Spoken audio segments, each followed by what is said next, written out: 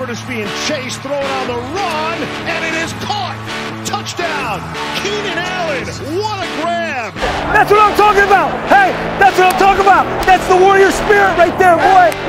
Huge sack by Joey Bosa. 90-yard touchdown. 90-yard touchdown. It's going to be picked off at the 8-yard line by Derwin James. Herbert sets his feet, takes a shot downfield, has Guyton. Caught! Touchdown, Chargers! That's the greatest throw I've ever seen. Bolt fam, what's up everybody? A very warm Aussie summer welcome to you all for the last regular season edition of the Thunder Down Under Chargers podcast. Andy Prophet here, your host, joined by Jack. Give me the fifth seed, Reed! Hello, mates. Lots of emotion this week off the field as we prepare for the Chargers' first playoff appearance since 2018, the first for Coach Staley and Justin Herbert. Oh boy, I'm excited. I bet you are too. What's been happening, dude? Oh, not too much. Very, very hot here in Adelaide at the moment. We're looking at 40 degrees tomorrow, so just trying to keep cool and gearing up for a very, very big Sunday for us. So getting up nice and early at 4:30 a.m. and watching 3 back-to-back games of football. Hopefully, we get the dub. So after a disappointing performance against Denver, but we'll get into that later. So, all good, mate. How are you? Ripper. Yeah, pretty good. It's building up. The heat's building up, and it's quite nice. We don't want to do too much weather chat, but I'm fine, mate. I'm excited. I don't take too much away from what's going on. We're going to obviously get stuck into that, but I don't take too much negative stuff away from what the result was. There's obviously plenty to talk about. The meta of the game and the negatives around that. But myself, I can't complain, man. I've always got a smile on my face. You know me. Just ready to get stuck into it. All right, we have the Week 18 Broncos matchup. And as I said, all the drama that surrounded that game. We'll chat a bit about the AFC and the NFC playoffs and some snakes and ladders, a bit of fun for who each of us have poised to strike in the postseason. And then we'll finish up with a look ahead to Saturday night US time, Sunday morning hours, Super Wildcard weekend in Jacksonville, Florida. Jack, mate, all the piss in the pool. Oh, man. We're here. It's coming back to haunt me. It's coming back to haunt me. For listeners, if you don't know, I did a little bit of a diatribe on the Jacksonville Jaguars. I said they weren't going to be very good, but it's all lining up in some ironic, weird sort of game. So, hey, peeing your pants is cool, Jacksonville, so that's okay. I'm reneging on that comment. Well, the last time the Chargers, I believe, played in Jacksonville was 90-yard touchdown as Phil Rivers screamed into Yannick Ngakoue's ear. Which is crazy because Ngakoue actually helped him off the ground. And then he goes, woo! And then, but unbelievable. Unbelievable. But back on the listeners, thank you to all of our listeners joining us for the voyage that we've had thus far in season 1 of TDU. Our TDU crew, if you will. I know Big Al has been fanging for a moniker for you all for some time. It's a work in progress still, folks. But cheers for tuning in. If you're just joining us, new to the show, throw the show a like and subscribe to the channel for all our content. Alrighty. Los Angeles Chargers 28, Denver Broncos 31. Dead rubber in Mile High. Has a certain ring to it. A ringing in the ears and a wake-up call for whatever the hell that was. Across the board. It's playoff football in 6 days. Offense sure was humming, putting up points early, but the defense still hitting snooze. What's that you say? When are the key starters? When are the key starters coming from the ground? Oh, we'll just let that play out. We'll just let that go. Mike Williams cops a hit in the second quarter. Can barely walk, exits the game. Herbert, Eckler, Allen all still remain and continue to do so late into the game. What's that? Defensive execution to finish the first half was an utter disgrace. Couldn't agree more. Look, there's a lot to plough through. The result is what it is. Meaningless in the grand scheme. We had the 5th seed locked in before Brandon McManus even launched that one out at the back of the end zone. But there's smoke about. And where there's smoke, apparently there's fire. Staley? Jack, I know you're amped up for this because there's negativity pouring from here, there, and everywhere. Where do you want to start today, man? What is it that is at your boiling point? Let's start with the quote that I've taken away from Brandon Staley. And that quote is, hindsight is perfect for everyone on the outside. Everyone's had an opinion on this, from Stephen A. Smith saying that if Staley doesn't win the game or the Chargers don't win the game in Jacksonville, he should be fired. He should be fired. from Chargers Twitter blowing up about saying how Staley has completely mismanaged the situation, completely mismanaged the season.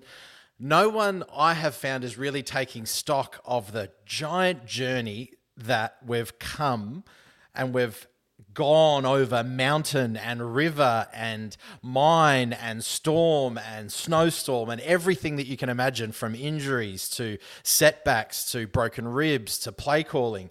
We're playing in the fucking playoffs, guys. Let's just fucking enjoy it. Yeah. Like, yes, okay, the more. mismanagement was we'll talk about that in a second, but listen, we're not on the inside. We're not on the inner circle. We don't know what's going on. We don't know what was happening with the selection. We don't know what was happening with the he said that we can only bring 2 players up from the practice squad, etc., etc.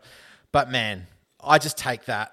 Trust in Staley for this point in time. We can do a little bit of a round table at season end if we lose to the Jaguars. Then we can start looking at perhaps the decisions in this game, along with everything else. But man, I don't know, man. It really, I need to just calm myself, because it gets me very upset about how reactive people are over what I think is a small thing. So there's my piece for the second anyway. Yeah, I get it. I was a bit surprised when I watched the game. As I was watching the game, not only were the commentators pointing it out every 5 minutes, these guys still on the field. It's like, yeah, I know, shut up. Like, results, it was disappointing. Things like 3 or 4 50-yard completions, where we were talking on game day, and you made a really great point where when you use, or along the lines of, if you use Derwin James as a Swiss Army knife and you give him freelancing ability, it can muddy what the operations of the other guys are. And you saw that so clearly on that ridiculous 23-second drive for the Broncos to go down and score, where, what did we talk about? Contain Russell Wilson, scrambles out to his left, launches a bullet to Jerry Jeudy, who just had paddocks of room. Because when you watch that play from the reverse angle, Derwin's going up to Cortland Sutton, and Gilman's going, hang on, I'm covering the center of the field, you're drifting this way, and now you've taken off that way. So he's 6-7 yards away when he makes the catch, and they can only get to push him out. And it's just, you're right. There was a sense from the players, I felt, that they, at times, the secondary weren't exactly sure of their assignments, with Derwin deep as well. And even offense and defense, they were kind of waiting for their number to be called off. They were like, yes, almost, you just sort of felt like they were looking over after every snap to go, am I done yet? What are we doing here? There was, I think, notable confusion and maybe upset from the players about playing as long as they did.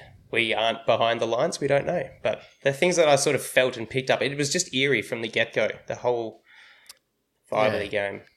I think, but at least Gilman and Derwin have had that experience now, and they'll go back and look at the tape and go, oh, okay, Derwin's been out for the better half of 2.5 games now, and getting those reps in probably are very valuable. Remember, Herbert is not Tom Brady. Herbert is not Aaron Rodgers. Herbert is still a quarterback who is learning. Joey Bosa needed the snaps he did, and from all accounts, he looked incredible because, he looked, for the first time in a number of years, he looked like he had real pop and speed off the line. The guy had 1 sack and 4 pressures on 8 pass rushing snaps. So if we want to extrapolate that out to next week, he's now got that confidence to go, oh, actually, no, I'm feeling pretty good. I'm going to absolutely destroy Trevor Lawrence. Listen, the Williams injury is frustrating, and I get it. Everyone was really upset about that. Williams is an injury-prone guy. He just is. And I do have a bit of advice for Mike Williams, is I think he needs to take a leaf off of Keenan Allen's playbook. Remember when Keenan Allen tore his Achilles in KC a number of years ago? Ever since that point in time, you've really noticed that when Keenan's making double and triple moves yards after catch, he goes down quite easily now. He doesn't necessarily take those big hits. Rewatching the game, Mike Williams got smashed from behind. That was Alex Littleton. What was his name? Was it Littleton or was it Josie Jewell? That was Littleton. That was Alex Littleton. Yeah. and he was a dog the whole game. Not in a bad way. And He so was just Josie hitting Jewell. hard. Yeah. Josie Jewell obliterated Eckler, but yeah, he got smashed from the back. And, he had neck and back problems coming out of Clemson. And look, if it's just a spasm, I mean, if you get those where it's kind of refers a bit of neural pain, like down your hip, it can be like really hard to walk. So I'm not trying to play it down or anything like that. But we'll see. Hopefully, that's the biggest talking point. I agree with you. Joey Bosa needed more snaps. He needed to play as long, or if not longer. I thought he took a weird angle on that pressure. It was a good play, but he's kind of gone one way and then launched back at Russell Wilson in the opposite way, and you can just sort of see in the slow-mo, it's like, yeah, look, that's probably going to hurt anyone who doesn't have, they're saying, he's coming off an injury. He had it surgically repaired, and he took longer than, 3 or 4 weeks longer than expected to make sure he was 100% right. You'd imagine someone with a surgically repaired issue is at 100% compared to someone who, might just be regulation. Correct. So I don't know. I don't see the issue with that. It just, the optics are so bad because, he came from the field and he would have been probably pulled in a few more drives, but Mike Williams getting injured and how vital he will be to our air game, our passing game against the Jags. So that's where the knife's edge balances is if Mike Williams plays and how close he is to 100%. But it adds to this narrative that's been spruiked ever since Herbert had those ribs and he came back into the game, and everyone was questioning Staley's, I guess, duty of care of players and whether he is... I don't know. Like I said in the chat today, has Staley done something to offend people? Because people are just... That's the only thing that people can talk about the Chargers this week, is that if Staley doesn't win, he's out. He's made sure... He can't make good decisions. He makes erratic decisions, etc.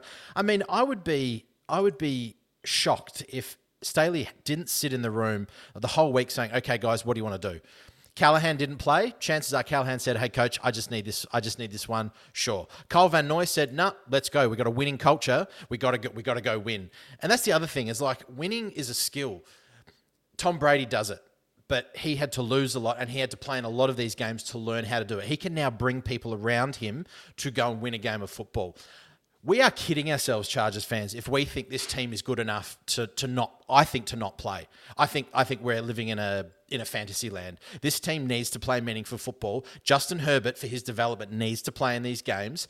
And continuity is really, really important. Coherency is really important. Okay, Joe Lombardi all of a sudden has third and fourth stringers at his, and we got Chase Daniel. What are the optics of that? All right, Herbert sits. We have Chase Daniel. Chase Daniel can't even fucking move the ball down the field. Oh, the Chargers are really weak. We didn't actually look that shit with Chase Daniel on the ground. I mean, who cares? Who was watching at that point? Could have turned it off with 15 minutes left of the game. Once you realise Herbert, you actually were like a parent going out and you've got the babysitter and you're just putting the toddler down to sleep before you go out for dinner, and you're just like, you know what, I'll flick the TV. I'll feel okay with turning the TV off once I see Herbert sitting on the bench and Chase Daniel in at quarterback. Just so I know, like, my little baby's gone to sleep, all safe and sound. I can just go out and enjoy myself now. Who cares about the babysitter? Everything's all good. There you go. Yeah, I understand, but it's also managing relationships, and Staley is a relationship guy. He doesn't want to be the dictatorial coach that says, no, you will sit down. Because if Herbert wants to play, he will play. Yes, then the argument is that you're the adult in the room. You know, you're the one, paying the babysitter to look after, your kids. You should have the final call. But I think there's a multitude of facets to this. And the reductive and simple way of looking at it is that Staley is incompetent. And I think that that's utter bullshit. Utter bullshit. Yeah, it's just very strong. It's very absolute. It is. Yeah, it's just like, no, I think Staley will learn. And when he approaches the situation again, he'll do it differently. Hopefully as the coach of the Los Angeles Chargers, because I still think he is, he's coaching really, really well. Anyway. I just feel a sense of desperation from the majority of, well, I mean, look, media pundits are out there to have people click on their links and watch their videos, so they're going to say outlandish shit, and they're going to turn around and be like, if this, then this must happen, and in this case is if the Chargers lose, Brandon Staley must be fired, I think is pretty extreme. I can see more arguments considering, like, I think a lot of it will boil down to Mike Williams and his involvement because I think he's that crucial. And watching that Jags defense against Tennessee and what they did to Derrick Henry and the Titans run game, we need everything that we can get. Big bodies, all that kind of stuff. Because they're not incapable in the secondary, Jacksonville. We'll get into that more, but it's going to boil down to that, really, and it's kind of sad. But they're dragging up old stuff like, he shouldn't have taken the timeout, or they went for that third down and the Raiders kicked the field. They went for the fourth down, missed it in the third quarter. Raiders kicked the field goal, up by 3. That's the final margin, whatever. I'm like, guys, fuck, Jesus Christ, if that's really the length you're going to. I sense the desperation from the Chargers fans because it is so it is so black and white with, it's either like win and we're super happy or lose and we hate everything and everyone's got to be fired. And it's like, well, you can't be fair weathered. It's just the license of social media and a keyboard and internet. You can just do whatever you want and press send, and if enough people do it and it sparks something in them, then you get kind of a theme. Exactly. Or maybe they're onto something and we just have a little bit more blind faith in a guy that is doing most of the things, I think, constructively and in the right direction. I agree. Just a little bit more patience, I think. But look. Yeah, a little bit more patience. And he speaks like a modern day leader. He has the tenets and the foundational philosophy of everything you would want in an organizational figurehead. If you look at and I won't do the numbers just yet, we might look at that maybe in a season review roundtable, but if you look at the numbers that this defense is now putting up with the amount of injuries that it's had, it's quite incredible. And no offense to our defensive coordinator, but it's Brandon Staley's defense. He's the father of this. And if they can continue that into next year, the daddy, with maybe a little bit of what was that? The daddy.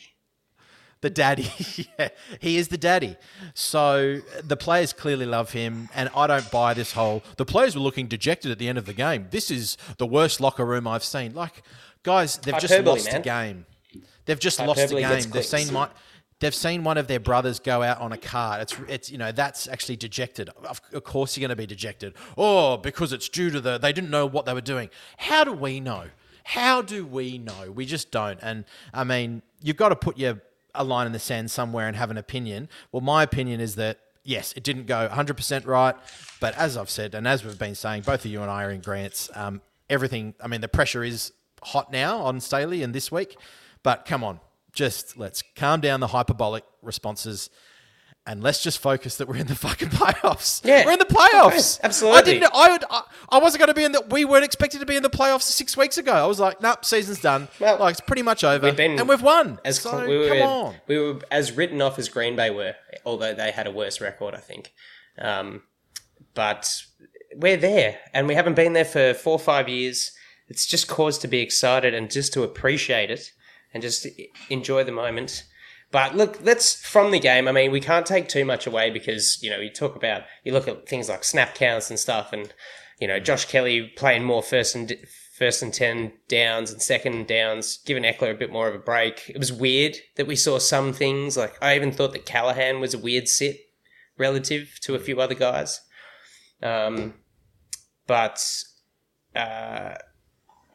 Yeah, is there anything other than the sort of blatantly frustrating bits, like the guys that needed the reps that just didn't play well or really surprised you? Like, I'll kick it off because I reckon 5 games in a row with a sack and the tipped pass causing the interception is just fantastic.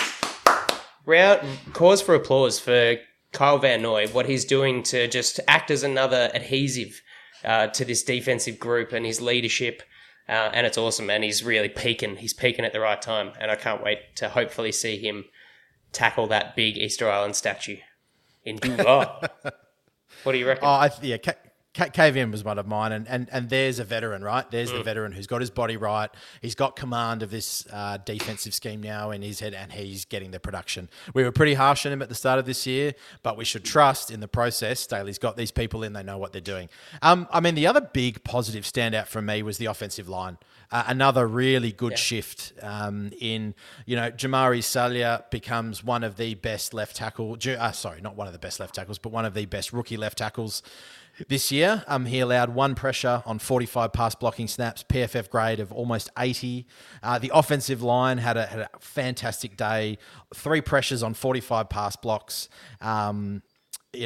Johnson had another great game. I think he's in the rookie team of the year on some. There are so many at the moment. Lindsley and Pipkins were also really good because they only allowed a 6.7 pressure rate. That's outstanding. Yep. Absolutely outstanding. So that unit is really coming together.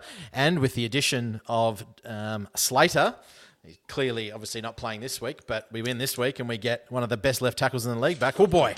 Oh, boy. So that was another real positive from the game, I thought. Yeah, I agree with you. Even though I thought he played far too much in the game, I really loved how eccentric Keenan Allen's dancing was throughout. He's just, even the touchdown right at the end of the game was just, I thought, ludicrous. He's just like, man, I don't give a shit. Another thing I really rated, Aloha Gilman, after the special teams muff punt recovery, riding it down into the Broncos fans. I loved it. He looked like he was like, I don't think I should be doing this, but it was just a big, we don't give a shit. Fuck you. We're in the playoffs. And Gerald Everett's celebration of riding the donkey. Yeah, that one as well. There was a lot of attitude. Good. It was like, Kyle on the show through the video last week asked me about resting players and resting starters and stuff like that. And I thought that I stand by what I said because I think it did send the right message. Continuity, cohesiveness is paramount when this young playing group, although we've got our core group is quite young and inexperienced as far as playoffs go. You do have the Kyle Van Noys and Max might have played a little bit of playoffs, but there is a little bit of experience there. But I enjoyed the fact that they just kind of wanted to tell the donkeys to get fucked, to be honest. And I think that's added to why perhaps the starters played for as long as they did, because they've gone, it was a little bit chippy. I imagine that it would have been a little bit chippy, a little bit chirpy, and the starters have gone, no, fuck this, we're going to play. Listen, that's complete guesswork. We're hogwashing right now. Hypothesis from a little bit. Yeah. And a couple of other things that I noticed, as you said, Jerry Jeudy killed us. What was happening in the secondary there? Did you see Taylor get a wake-up call or what? Oh, yeah. Unfortunate. Good to see him getting snaps, though. Yeah. Well, he was in the slot for Callahan, so it was good. Yeah. Good to get that under his skin, but that was an absolute lesson. He got given a bath. Really unfortunate on the roughing the passer call, because that was a nice loss of about 7, and he's just poleaxed Russell Wilson. But yeah. A sort of another negative, there was a huge disparity in the run game. The last couple of weeks we've seen, sort of a transition from a purely zone blocking scheme to more of an angle power concepts. Yeah. But we had our worst running game of the year, I think. I think PFF graded us at 40.8, which I think is one of the worst of the season. But Eckler on the fumble, he didn't really look like he wanted to play that much. No, he was sort of a little bit, he was sort of like, what am I doing? Okay. I have, and this is where I'll say that Joe, I actually have a little bit of faith this week in what he's got, because I felt like even though we did try a couple of power and angle blocking schemes, I don't know if they were trying to show they didn't want to show too much, I think, in that sense. So we need to see a complete ramp up in the run game against Jacksonville as best we can, because as you pointed out, their run defense is quite strong. But that's about it. That's about it from me. Did you have anything else to touch on? I made a point earlier about the bulk massive completions and just seemingly miscommunication and maybe lack of want to even be out there. I thought special teams, we tackled hard, always endeavour there. Dean Leonard again, right up there, forcing a fumble on the punt return, and unfortunately we didn't recover that, but he's there, here, there and everywhere, and might make a mistake or two, but seeing good things. Michael Davis again, I thought there was a 3 and out in the second quarter, I want to say, and he was just there the whole drive. Pushed the guy out of bounds short of the line to gain, forced Wilson to scramble, and then he was really tight on a 3rd and 5 incompletion. And then I think they followed that up with a big Murray run in the next drive. But he actually didn't get discredited for the Cortland Sutton touchdown, even though he blatantly slipped when he was coming into press him. So he got away with that one, and I think that's all from me. Look, like I said, there's not too much to take away. We also let guys who are playing their first game for the Broncos, like Beatty, that TD run was absolute trash.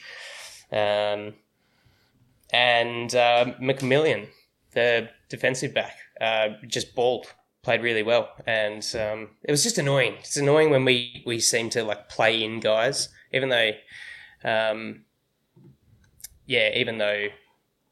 it doesn't mean anything. It's just annoying to see those kind of trends. Run defense, even though we've got, David Mower as our nose tackle. Who you say? Good point. He's got massive hair. Looks cool. Looks like a fun guy.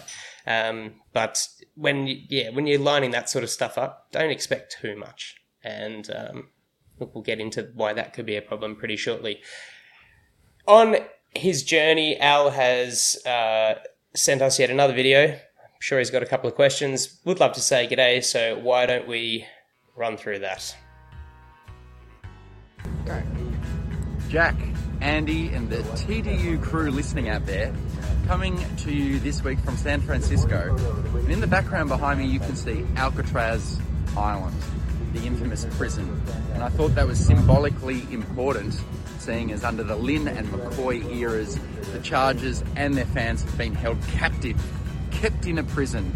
Whereas now under Staley, we're in the playoffs, we've been released, but as we saw yesterday against the Broncos, maybe we're not quite out of the prison yet. So Andy, my first question is to you this week. This season is likely to end at some point short of winning the Super Bowl. And how the season ends really matters. It matters for fan sentiment. It will matter to whether we feel like we are still in a prison or whether we're out under Staley. So my question to you is, how do you predict this season finishes? Is it going to finish in a good way, with everyone feeling good and out of Alcatraz, or are we still going to be stuck in there because of the way this season comes to a conclusion? Jack, my question for you is about Joe Lombardi, because you've been a vocal critic. 2 weeks in a row now, the offense has done its job, or seems to be moving in the right direction. What do you think it would take for Joe to keep his job next season? And what would you need to see for you to be convinced that he's the right guy to lead the offense next season? All right, it's the last show without me. I'll be back next week. I'm really looking forward to it. Have a great show, and good luck to the Chargers in this playoff game this weekend. Go Bolts! Yeah, well, you'll be back next week if we allow it, Alcatraz Lloyd. Thanks for the input. Good to see you hadn't had a million beers beforehand and you could actually get your words out. Cheerio. Yeah, well done. Good question. In the prison. Have I felt like we're in the prison? And will the season end on a happy note or a good note, regardless of win or loss? Look, crazy things could happen, and whilst there's plenty of media pundits talking about if the Chargers lose, then X, Y, and Z has to happen, there's also plenty of media pundits going, the Chargers are probably, of all the wildcard teams, that team with maybe the best chance of just doing something freaky, maybe for a month in a row, I guess. And just, we're the 1.5 point favourites into this game, so we're not underdogs yet, but we will be on that mission. Do I think we're out of a prison? Maybe at the moment we're on day trip, where they let you out for a day with a minder, and you're not quite out, but you're just getting a little bit of fresh air. I feel like that's what the last 2 years have been, except I've still got a numbered shirt on and I'm drugged up, essentially, and I'm having my hand held. So I feel like we're out of the prison. not quite just yet, as the fan sentiment, because the fan sentiment is very volatile. Okay, I'll wrap up the second part of the question. Do I think the year will end happy? Happy to a lot of the fans will be if we win the Super Bowl, and that is it. Of course. Yes. If we go down fighting and lose maybe in a shootout by 3 points to the Bills or something in the AFC title game in the snow, then I guess you could wear that and go, yeah. Do I think it'll end that way? I don't think, honestly, that this season has... I just don't think that it's going to have a happy ending in a way like that. I still think that there's going to be a hiccup, and it's going to be an off-season of manic behaviour from a lot of people and a lot of Twitter accounts. That's what I think. Sad as it may be. Are you saying that many Charger fans are actually institutionalised and should not actually be let out of Alcatraz because they're actually better inside the prison than they are actually in real life, and acclimatising to a new way of being is just not going to happen? I'm trying to find the stereotypical appropriate team to go, oh, I'm not talking about those fans, maybe Raider fans. No. I'm just, it was maybe a miscued analogy or metaphor for how us Chargers... Crack another beer, I reckon. Yeah, that's what I mean. Cheers, mate. All right. No. So, Alistair has asked me the question about Joseph Lombardi. Now, I actually have prepared a few things for this because in a lot of my criticism, I do spruik the more, I guess... ephemeral narrative of saying words like creativity and it just needs to have more feel for the game and these types of things.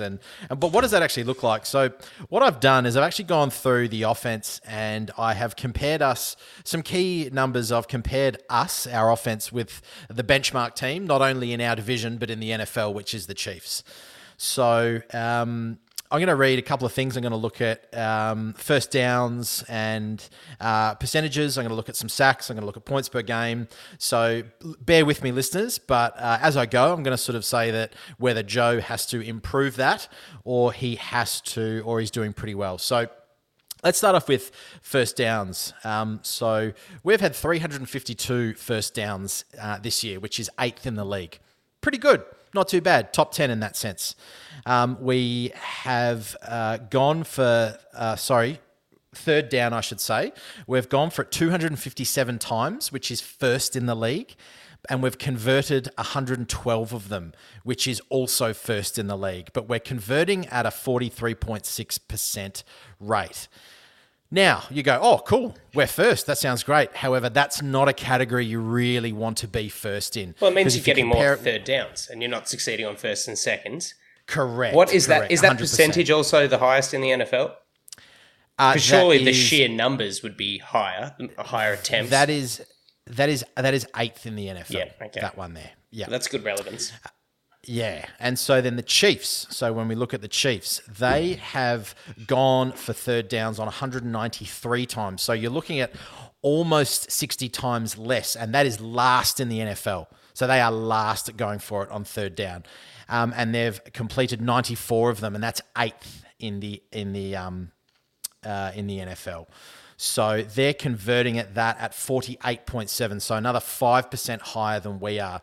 And they've also had 408 first downs, which is first in the league. So if I'm me and I'm telling Joe, I'm saying we need to start improving our first and second down yardage so we're not always stuck in these third down situations. For sure. Which I thought was, which is not too bad. I think Joe could possibly do that. I do think that. Red zone offense. We have been in the red zone 61 times this year, which is 5th in the league. So we're getting the ball down there, which is great. However, we've only converted 33 into touchdowns, and that's 9th in the league. So that's a conversion rate of 54.1%. This is where things start to get a little interesting, which is not good. You compare that with the Chiefs. The Chiefs have been there 72 times in the red zone. That's number 1 in the league. The Chiefs have also converted 50 into touchdowns, which is also first in the league. That is a 69.4% conversion rate, almost over a 15% difference. And that is a large number in the NFL. So, Joe, when I say creativity, we got to get the ball in the red zone out of Herbert's hands more often. This is where things start to get a little bit ugly for Joe. The run offense. We are 3.8 yards per carry. 3.8, Andrew Prophet. That is 30th Mate, in the league. I'm reading it. I read it. That is 30th in the league. We've scored 15 rushing touchdowns, which is 17th in the league. We have only made 93 first downs rushing, and that is 25th in the league. That, for a high-flying offense, is not good enough. Let's look at points per game. Funnily enough, we're 23 per game, which is 13th in the league. However, the Chiefs are 29.2. So we need to raise that up. We need to be top 10 in points per game. Easy. Perhaps top 5. And to round it out, let's just look at the offensive line, because then people say, oh, the offensive line, is not doing a good enough job, etc., etc. We've given up 39 sacks, which is 16th in the league. The Chiefs have given up 26, which is, what have I written down here? Which is 30th in the league. We have a quarterback hit percentage rate of 12.9, which is 24th. The Chiefs have an 11.7 quarterback hit percentage. In terms of quarterback hits, we've had 97, which is 13th, and the Chiefs have had 79. So fairly even when we talk about the offensive line's capability. So to round out all those numbers, I'm sorry if that was boring, but I put a lot of time into finding those numbers, so you have to suffer and listen to it. Is that I think Joe... You're that kid that always puts their hands up to go first when it's the presentation in front of class. Like, you've got a stiffy for it. You're like, me, got to do it. And everyone's like, fuck, not this guy again. Correct. No, I appreciate the effort you put into that. But I do have just a question for your answer to Al's question. Is in the last few weeks, have you done a correlation as to, like, points per game and just, offensive efficiency in the last sort of 4 to 5 weeks, where we've actually started to see, I think, a bit of like quite an improvement from Smoking Joe? Correct. I have not done those numbers, so I'm not going to say anything. Better. Those were... I'm going to say that they're better, and I think that with a healthy Herbert, that'll help, and with a healthy left tackle next year, that helps.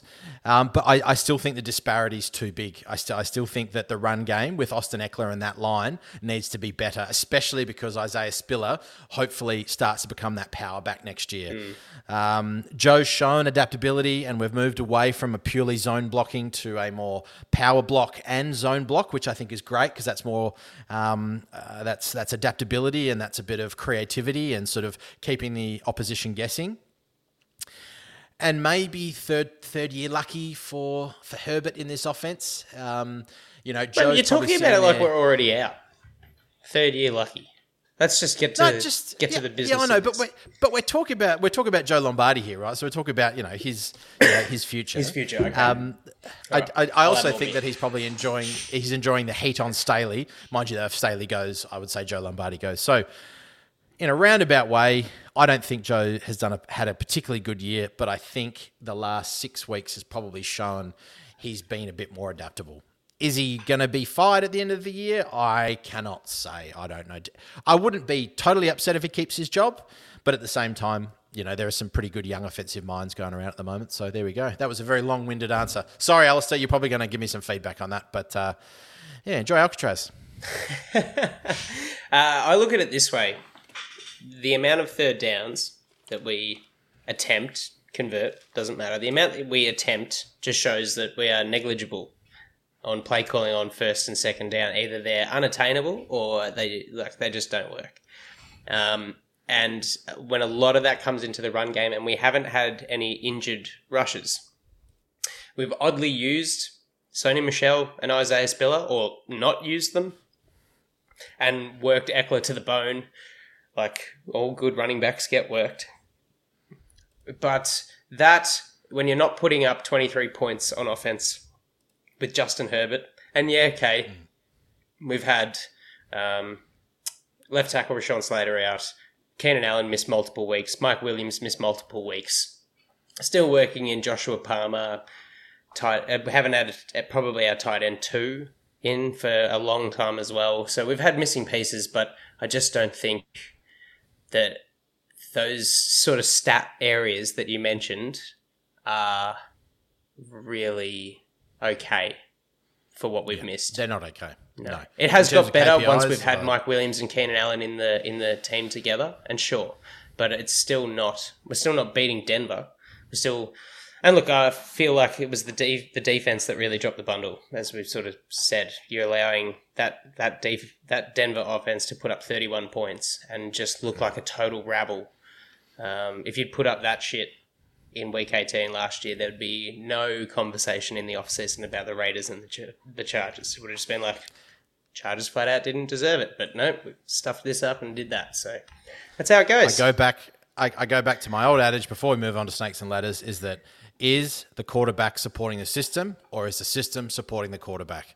Is the system supporting the running back, or is the running back supporting the system? And I feel like the answer to both those questions, it's the latter for both. For sure. And that's inherently the problem that I have, because we're just not utilising two of the best players in the league to their skill sets.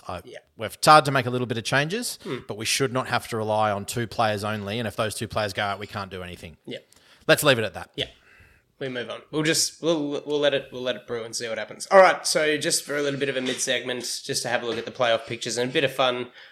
Those guys getting hot. Those guys cooling off. Who's improved and who's unimproved in the last little while heading into the playoffs? For the AFC, it was the Jacksonville Jaguars in Week 18 who overcame a depleted Tennessee outfit at home, securing their first AFC South title since 2018 and their first playoffs appearance for Trevor Lawrence. As we are all pumped about, Chargers in the 5th seed, of course. Baltimore couldn't make it past Cincy, so they stay in the 6th. And Miami scraped in 7th with a last-minute field goal from a low-scoring affair, knocking off the Jets, and Patriots lost to the Bills. So Miami in 7th. In the NFC, we saw the arm-in-arm, Aaron Rodgers and Randall Cobb. They just couldn't get as they walked off the field, they just couldn't get the job done at home against the Lions. Could it be the last we see of Rodgers in Green Bay, or at all in the NFL? Seahawks punched their ticket with an overtime victory against the LA Rams, really limping their way into the postseason. And now we've got the teams that are in and the teams that are out. It's holiday mode for some. It's real business now. Jack, let's have a bit of fun. Give praise to a couple of surprises, some disappointments. You're up, man. What do you got? We are playing Snakes and Ladders, right? We're playing Snakes and Ladders? That's what I said. Yes. Yeah, okay, cool. Sorry. As much as all that's wonderful and playoffs, we're playing things, I think my first ladder goes to DeMar Hamlin and the Bills. So awesome, wonderful to see that young man is out of hospital and he's doing really, really well. That's the first thing that came to my mind thinking of the playoffs. Yes, they're important, but it's wonderful that he's got his health. So that's my first ladder, a nice sort of positive one, which is awesome. Yeah, good, man. Well said. It's fantastic to see him just improve the way he has, and so much support, like the donations to his charity, just the universal love. My mum, who has no idea what the NFL is, when I spoke to her the other day, was like, "Oh, is that boy okay?" And I was like, "Oh, you?" She's like, "Yeah, it was all over the news." And Mum's talking to me about NFL. That's exciting times, but for the bad reasons. So I'm glad that he is on the mend and getting better. I've got a big 10-foot platform ladder for the rookie Mr. Relevant QB out of Iowa State, Mr. Brock Purdy and those San Fran 49ers. You lose your starter early in the season, it's okay, you got Jimmy G as your backup. Breaks a foot, panic stations. Nah, don't worry about it. Brock Purdy's done something that only 2 other rookie QBs have done, win their first 5 starts. He's impressive. The 49ers are almost more fun to watch if that could be possible, and they look more dangerous. They're more efficient, regularly putting up 5 touchdowns minimum. Well done. Well done. Well said. That was one of mine. I love the Purdy Hurdy train and McCaffrey and Deebo Samuel coming out. Another big ladder. They're not in the playoffs, but I have a long-standing grudge against Aaron Rodgers and the Green Bay Packers. It's just well known. We won't get into that on this podcast. Maybe the next one. But watching Detroit absolutely pummel Green Bay at home brought me so much joy. And Dan Campbell is turning around that franchise really well. So a big step ladder goes to them. Not a full-size ladder, step ladder, because you're not in the playoffs. You know, you need to get a big boy ladder, you need to be in the playoffs, but Goff's playing really well. Amon-Ra St. Brown is one of the next big receivers, and I just love watching them. So well done, Detroit, and suck shit, Aaron Rodgers. There you go. Yeah, God, his name escapes me. I want to say Ben Joseph, but I think I'm wrong. The offensive coordinator for the Lions. He's done awesome things. Awesome things. I think Goff's that little pitch to the receiver. I'm going, wow. Yeah. In a big spot too. Cool stuff. Yeah. I don't want to cheer too much about the Packers losing, but I'm really liking the media presence of Jamal Williams. That guy is a weird dude, and I really like it. It's really fun. Yeah. A ladder for me, I think to some Chargers fans, this guy was coach option 1B, if not 1A. Brian Daboll done amazing things with the New York Giants. They're in the playoffs and they've got a chance to upset the Vikings. I really believe it. So he rested some starters, which is, for the Chargers fans who actually wanted Daboll, and Daboll's rested Thibodeau and Daniel Jones and Saquon Barkley. It really just dumps petrol onto the Twitter fire that is the Chargers fan base, which we're a part of, and we're being very general. I'm not saying everyone's crazy, but some of the behaviour is nuts. So yeah, well done, Brian Daboll, doing awesome stuff there. And it's pretty, I've never liked the Giants, but Big Blue's like an underdog train that I can get about in the NFC. Nah, Daboll's sick. I love him. I love watching what he's done there. This is a snake and a ladder. The reason why this is a ladder is because Tua has been named to not play in the game, which is going to be a bit of a stinker, I have a feeling. However, it's also a snake because we're actually looking after players and concussions. So on one hand, you got it back the other way. It's a ladder because of that and snake because of the other. Sorry. But yeah, sorry, good. Yes, that's what I meant. You played that well. I'll see what you do. It's a lot of people complain that Tua, what a shit game and all this kind of stuff. Well, at the end of the day, playoffs are playoff, but Tua's got to worry about his health, and that's a right call by the medical staff and by the NFL. So well done there. Good. Yep. Well said. I've got to do it. I've got to say it. I've kind of had a theme to where, or like a position to where I sit on. Was Staley negligible? Did he do the wrong thing? Should there be this much like fire and angst towards him? And I felt it when I watched it live. I feel it still that he kept the starters on too long. I'm giving him a snake. Down the snake, Coach Staley, because I cannot see Mike Williams, who's now missed the walkthrough, missed the first training session. I cannot see him being 100% by Saturday.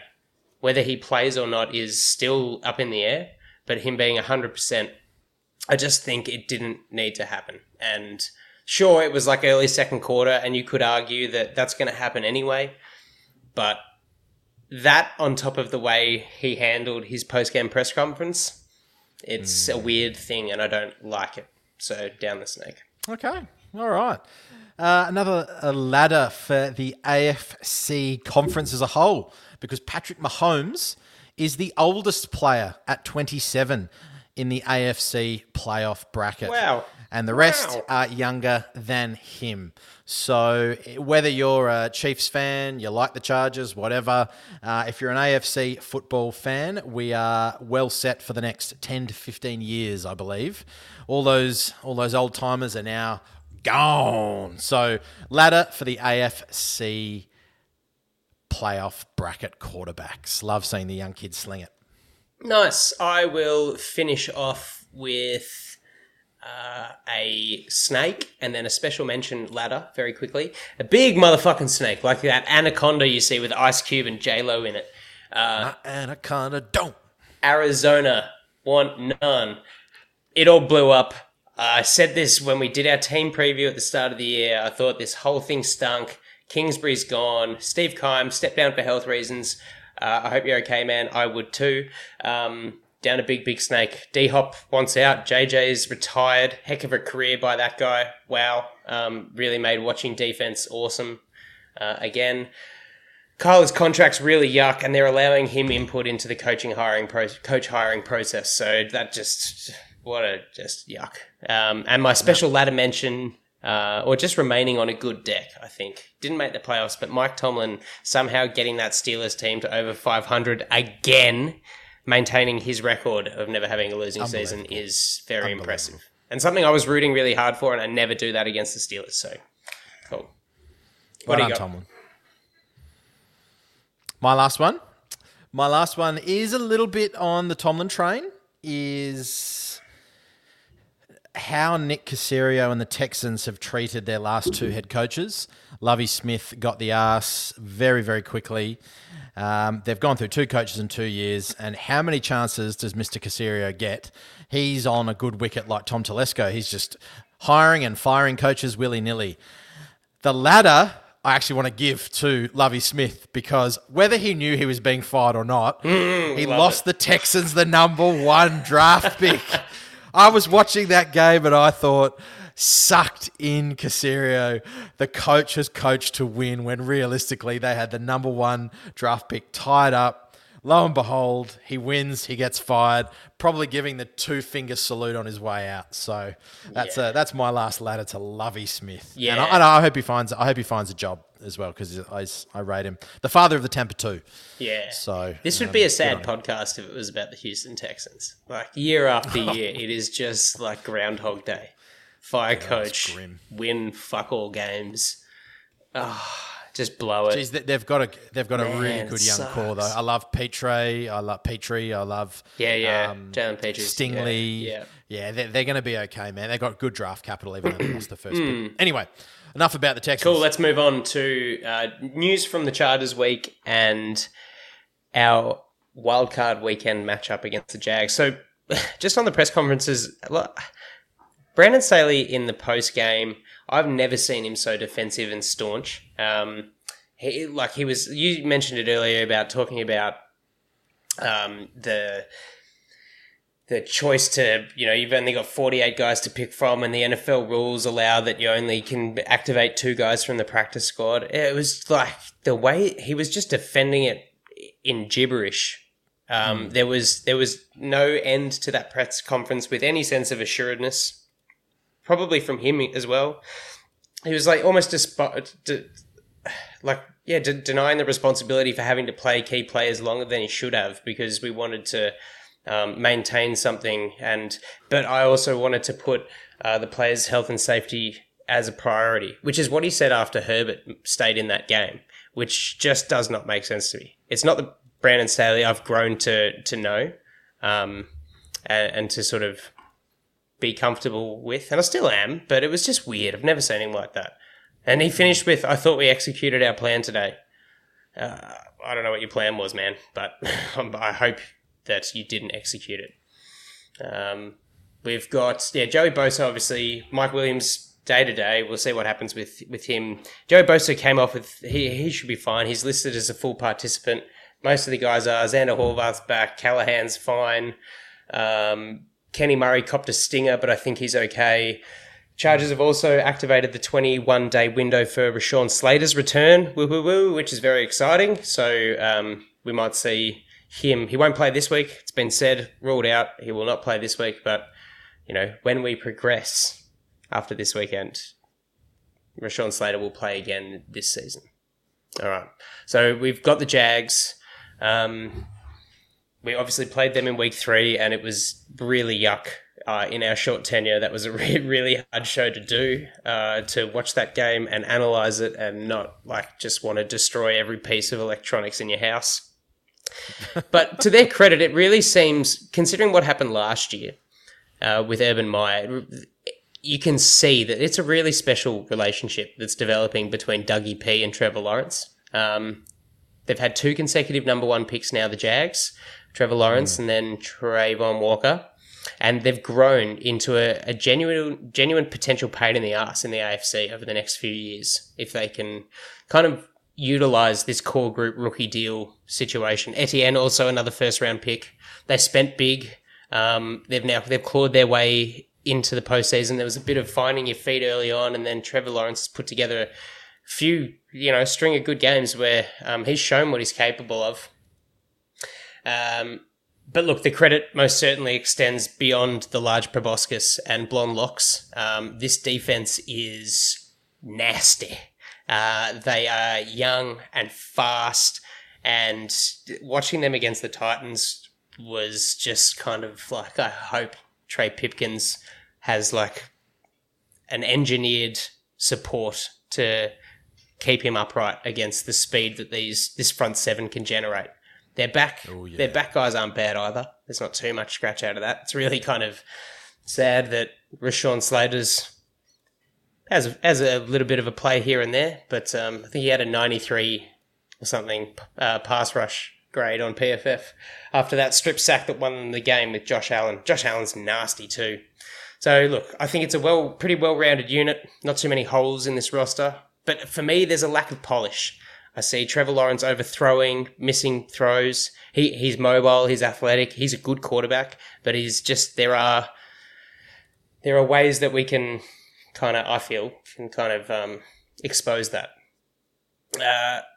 Look, like I said, this Jags defense stamped the team's ticket against the Titans.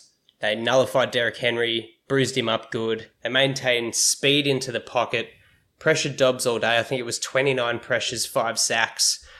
Brayshawn Jenkins, old mate, pops up with the safety bliss unabated and forces that fumble into Josh Allen's hands. There you go.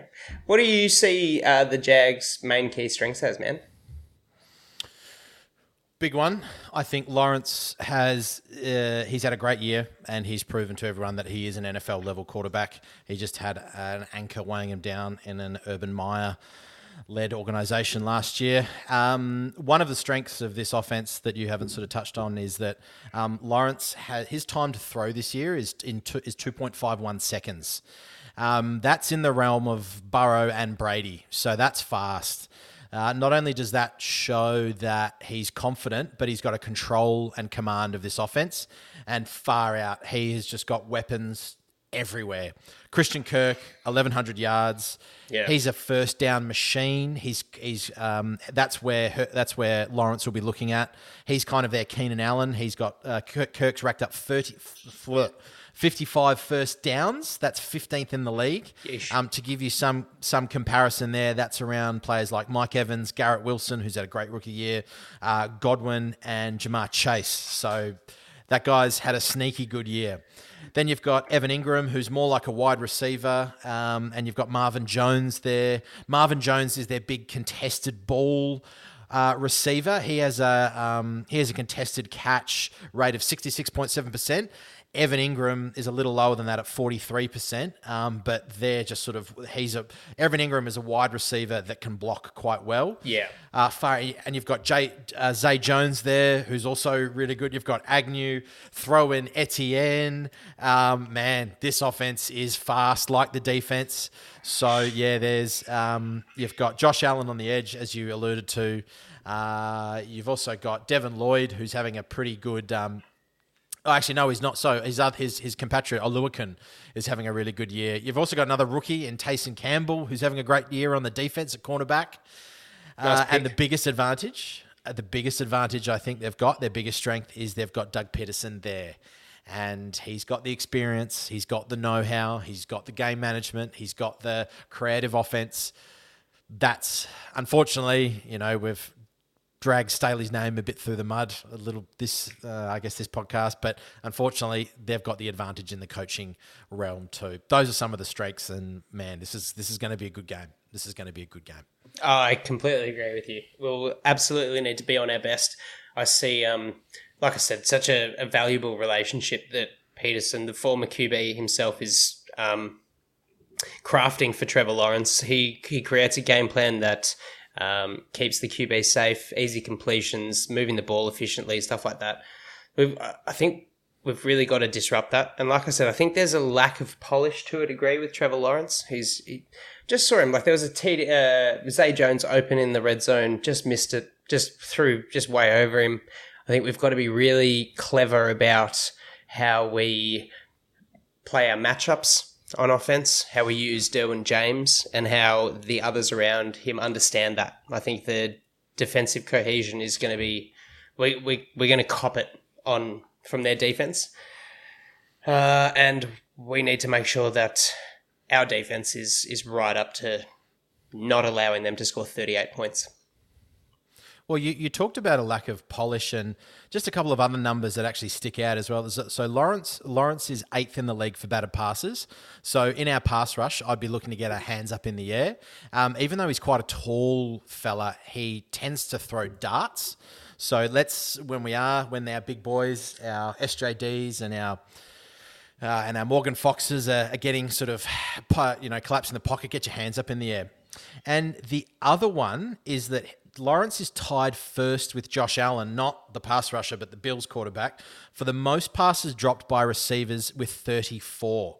So what I'd be looking to do is that I'd be playing physical against them. I'd be getting up our cornerbacks up on the line, getting them off rhythm. And remember, these guys are also young. These guys are young, both on offense and defense. So bring the hit stick. Absolutely. Physical game. Get that timing off and let's go. I thought those were two quite interesting little tidbits there. Yeah, I agree with you. Well, how we're going to win this game for me on the defense, a couple of things. We've got to protect the soft middle of the field. I saw Lawrence utilize that. He loves a completion on a crossing route. So K9, I'm looking at you, a big physical presence in the passing game. You've succeeded quite well at coverage, so I'm looking for that.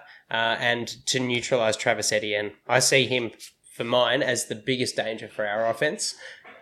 All sorts of headaches out in the flat in the receiving game. He's good in pass protection. He's good inside and outside running the tackles. And look, we've really struggled to maintain opposition run game. So I see that to be keys to our success, predominantly on defense, and to just learn from your mistakes in week 3.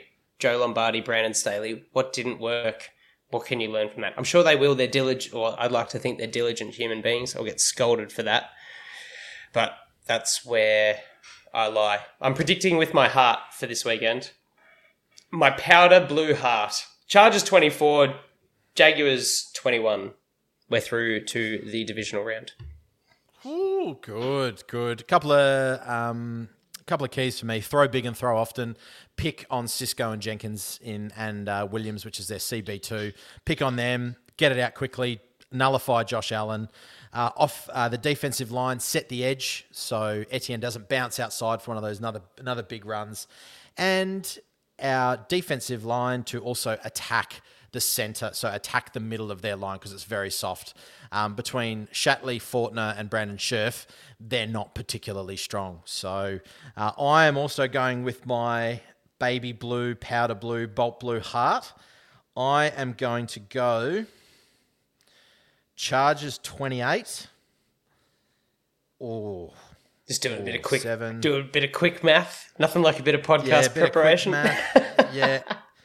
And I'm going to go... And they'll get a safety. I'm going to go 24. Okay. 24 Jags. It's a bit of a weird score, but I don't think we kick a field goal. So there you go. 28-24. Awesome.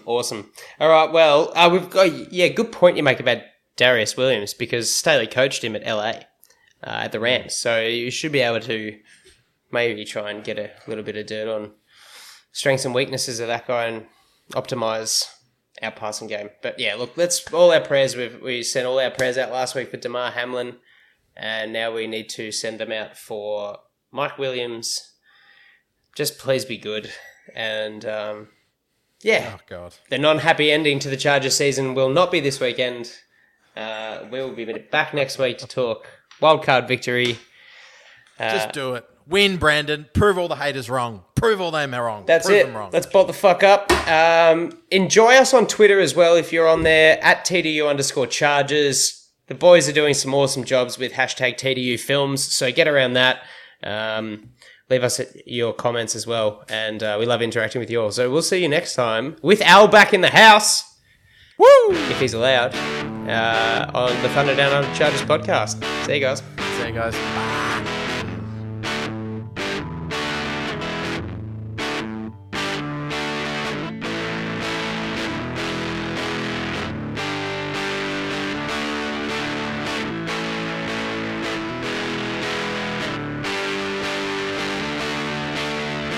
Rivers back pedals looking, firing. He's got Floyd turning. Got it! Zigzag, 10, 5, high step, touchdown! San Diego! Woo! Good night! Good night to all!